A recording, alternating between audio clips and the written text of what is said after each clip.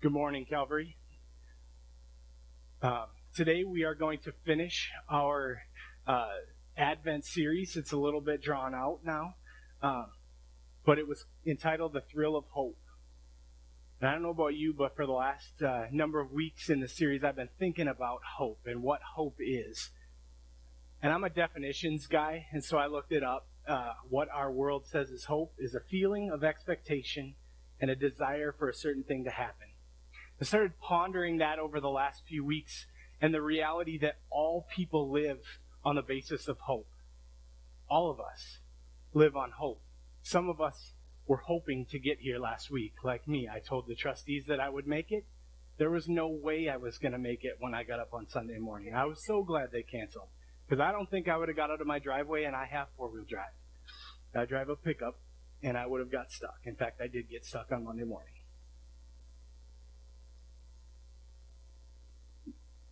Some people hope that they'll be well. Some people hope that their kids will grow up.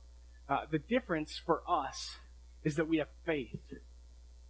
And Hebrews 11 tells us that faith is being certain of what we hope for and confident in what we do not see.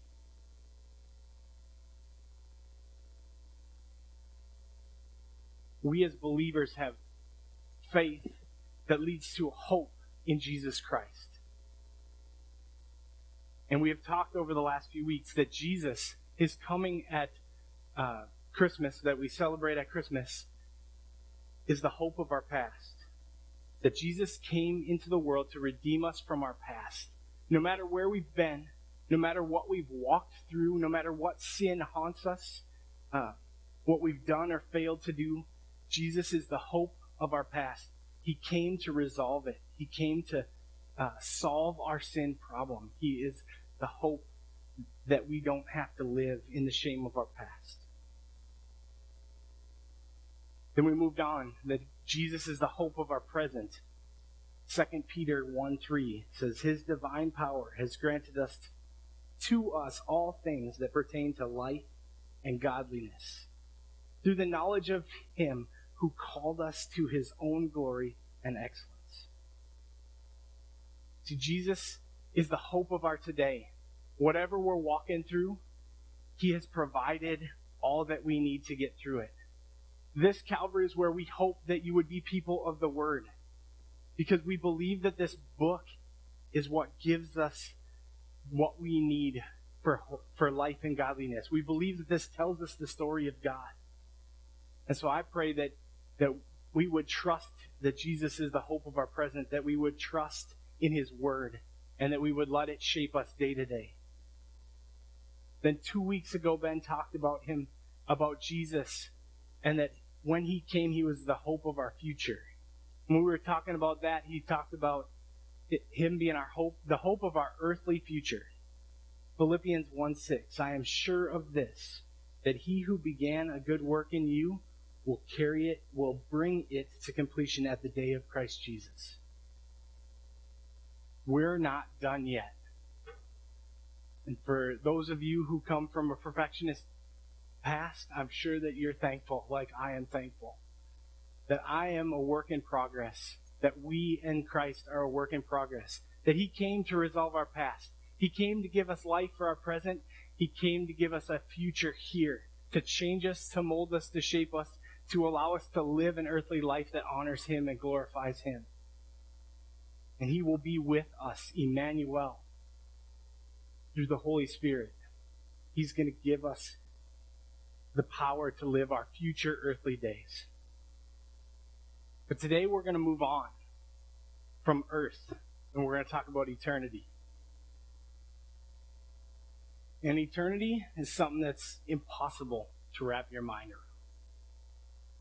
I read an illustration from Dr. Tony Evans this week.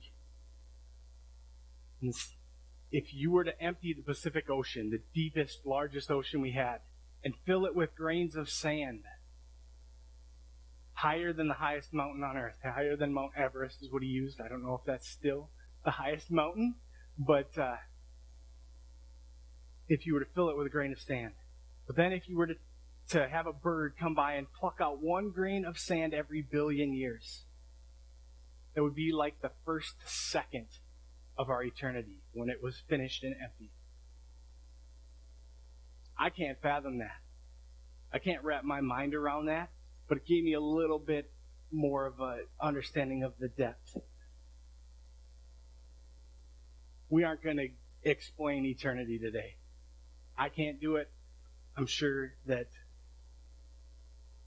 many men who have many more degrees and lifetimes of studying of the scriptures cannot explain eternity. But what I'm going to try to do this morning is help us to see the promise. Help us to see Jesus' promise of eternity so that we can lean on it. John 3:16. For God so loved the world that he gave his only Son, that whoever believed in him should not perish but have eternal life. The most famous verse in all of Scripture, right? It's at every football game. It's at every sporting event. We all love it. It gets mocked. It gets changed. People use it in a lot of ways. But God sent Jesus so that we could have eternal life. And that life begins when we trust him. That when we believe in him, our eternal life begins. It begins at our conversion. It is both a present possession, God being with us through the Holy Spirit, and a future hope. Titus 1:2 says, in hope of eternal life, God, who never lies, promised before the ages began. Jesus promised eternal life for us. He promised us that he would go and prepare a place for us. Our main text this morning is going to be John chapter 14, verses 2 through 6. Set this up for you so that you understand this happens in what's called the upper room discourse. It happens after the Last Supper, after Judas is excused to go and betray Jesus.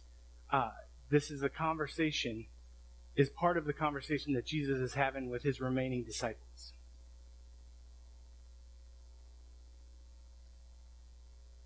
Verse 2. My Father's house has many rooms. Jesus is telling his disciples about heaven. His Father's house is heaven. Other translations will translate that there's, in my Father's house there are many mansions. But the idea is the same. It's not just a place, it's God's heaven. The idea is not merely a shelter, it's a home. It's a place of security and love, hope, peace, and rest. Jesus meant to convey in this, not that there was this luxurious thing awaiting for us, but that there was plenty of room for all people who would believe in him. And he goes on, if it were not so, I would have told you that I go, would I have told you that I go to prepare a place for you? And if I go and prepare a place for you, I will come again and I will take you to myself, that where I am, you will be also. Jesus lets his disciples know that he's going to prepare that place. But not only is he going to prepare, but he's going to come back to bring them there. We can rest in that. We can hope in that. That if we've trusted in Jesus, if we believe in Jesus Christ, that he has prepared a place. He has prepared a place for us, and that he's going to come again to bring us to him.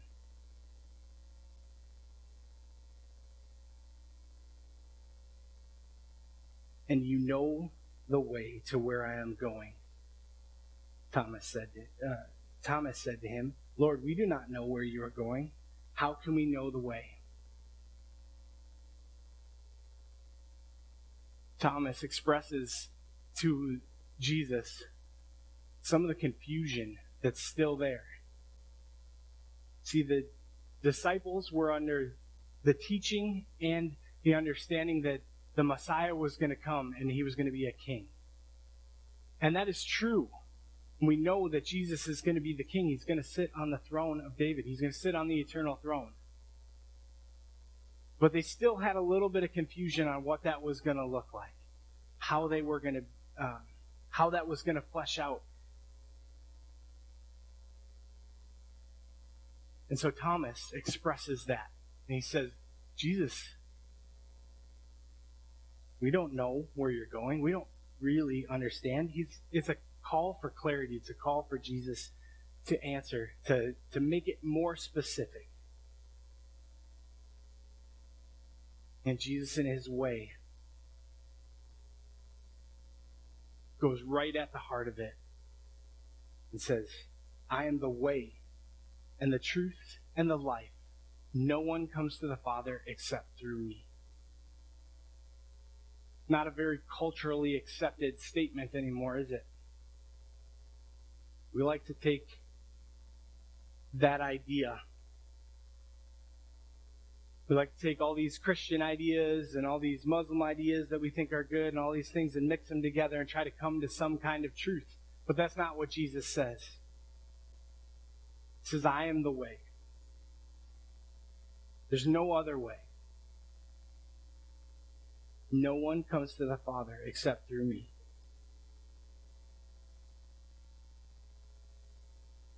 We want to think that we can take our good, and if it outweighs our bad, we're going to get there. But that's not what Scripture teaches us. And I'm thankful, and we all should be thankful that that's not what Scripture teaches us. Because my scales wouldn't weigh out. I don't know about you, but my scales would not weigh out in my favor. But because Jesus came, we can trust in him, and we can trust that he is the way. And he is the truth. And he is the life. John 10:10.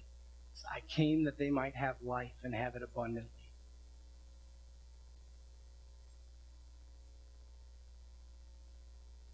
Jesus came that we could live eternally, yes. Abundantly here, yes. And it's not about accumulating lavish things. It's about his abundance and knowing him. There's no other way that we can experience eternal life than through trusting Jesus as our Savior.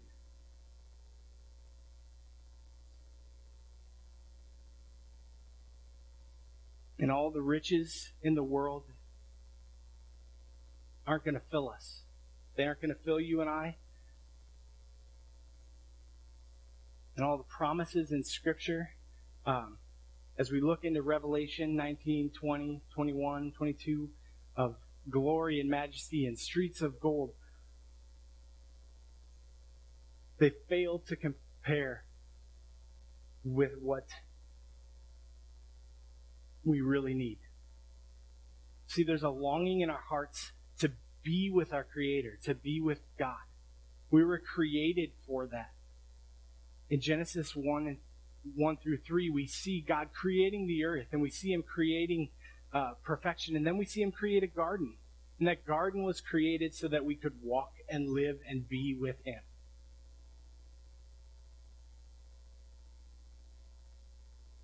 In chapter 3, it talks about after they sin and after they eat from the tree, it talks about them hearing God in the garden rustling through the trees. He was physically there with them. You see, the great hope of eternal life is that God's going to restore that ability of us to be with him. And we will be with him forever. We'll have unbroken community with our Heavenly Father and with his Son. Revelation 21, 3 through 4. And I heard a loud voice from the throne saying, Behold, the dwelling place of God is with man. And he will dwell with them, and they will be his people, and God himself will be with them as their God. And he will wipe away every tear from their eyes, and death shall be no more, neither shall be mourning, nor crying, nor pain anymore, for the former things have passed away.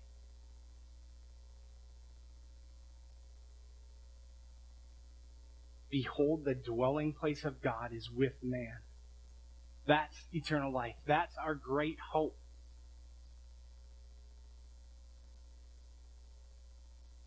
Brothers and sisters,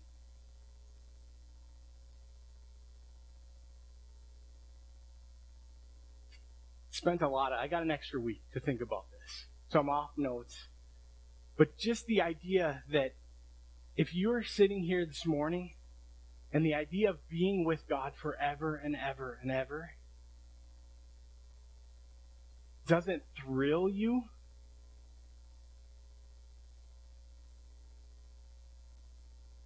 if you're clinging to a hope that's based on the gold streets of heaven and not to the presence of being with your Creator, you're not going to love eternal life. And so, I pray that you would think about that this week. I've been thinking about it. Do I really love Jesus? Can I really fathom being with Him all the time? And when we're here living this life, we're not going to be able to live that perfectly. So don't hear me and say, I think that way all the time. Every minute of every day, I want to be with Jesus. No, I'm a sinful man still. I'm in the process of being sanctified, and I am not a completed work, as we talked about. He's the hope of my future. But in the deepest part of my heart, I long to have that communion with God. I long to know Him as my Savior, to be able to see Him face to face. Revelation 22, 3-5. No longer will there be anything accursed, but the throne of God and the Lamb will be in it, and His servants will worship Him, and they will see His face, and His name will be on their foreheads, and night will be no more, and they will need no lamp or sun, for the Lord will be their light, and they will reign forever and ever. It's a beautiful picture that we will see God, but even more that He will be the light. There will be no need for a sun, because we'll be able to see because of His perfect goodness, which casts out all darkness.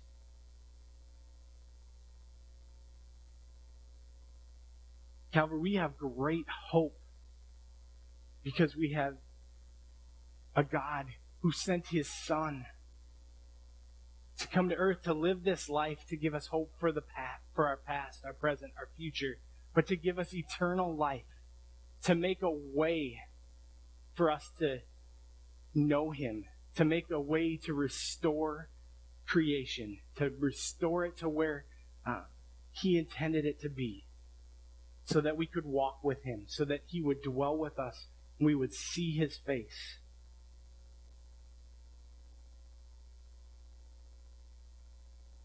We have that hope because He came. He lived a life. He was crucified and betrayed. But then He was raised again.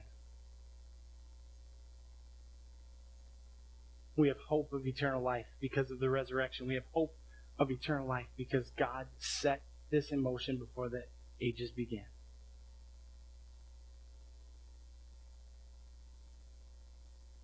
Calvary, I pray that you would rest in this hope.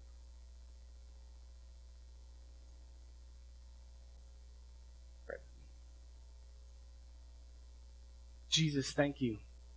Thank you that you are the resolution of our past. You are our strength for today.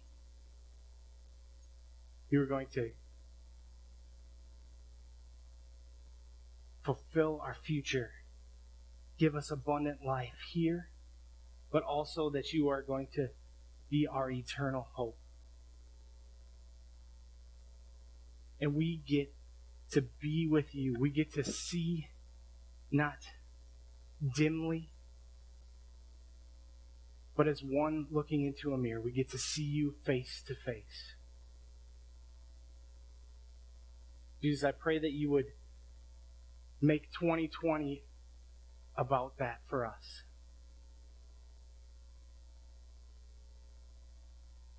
That we would have the faith to be certain of what we've hoped for, to be certain in Jesus Christ. Amen.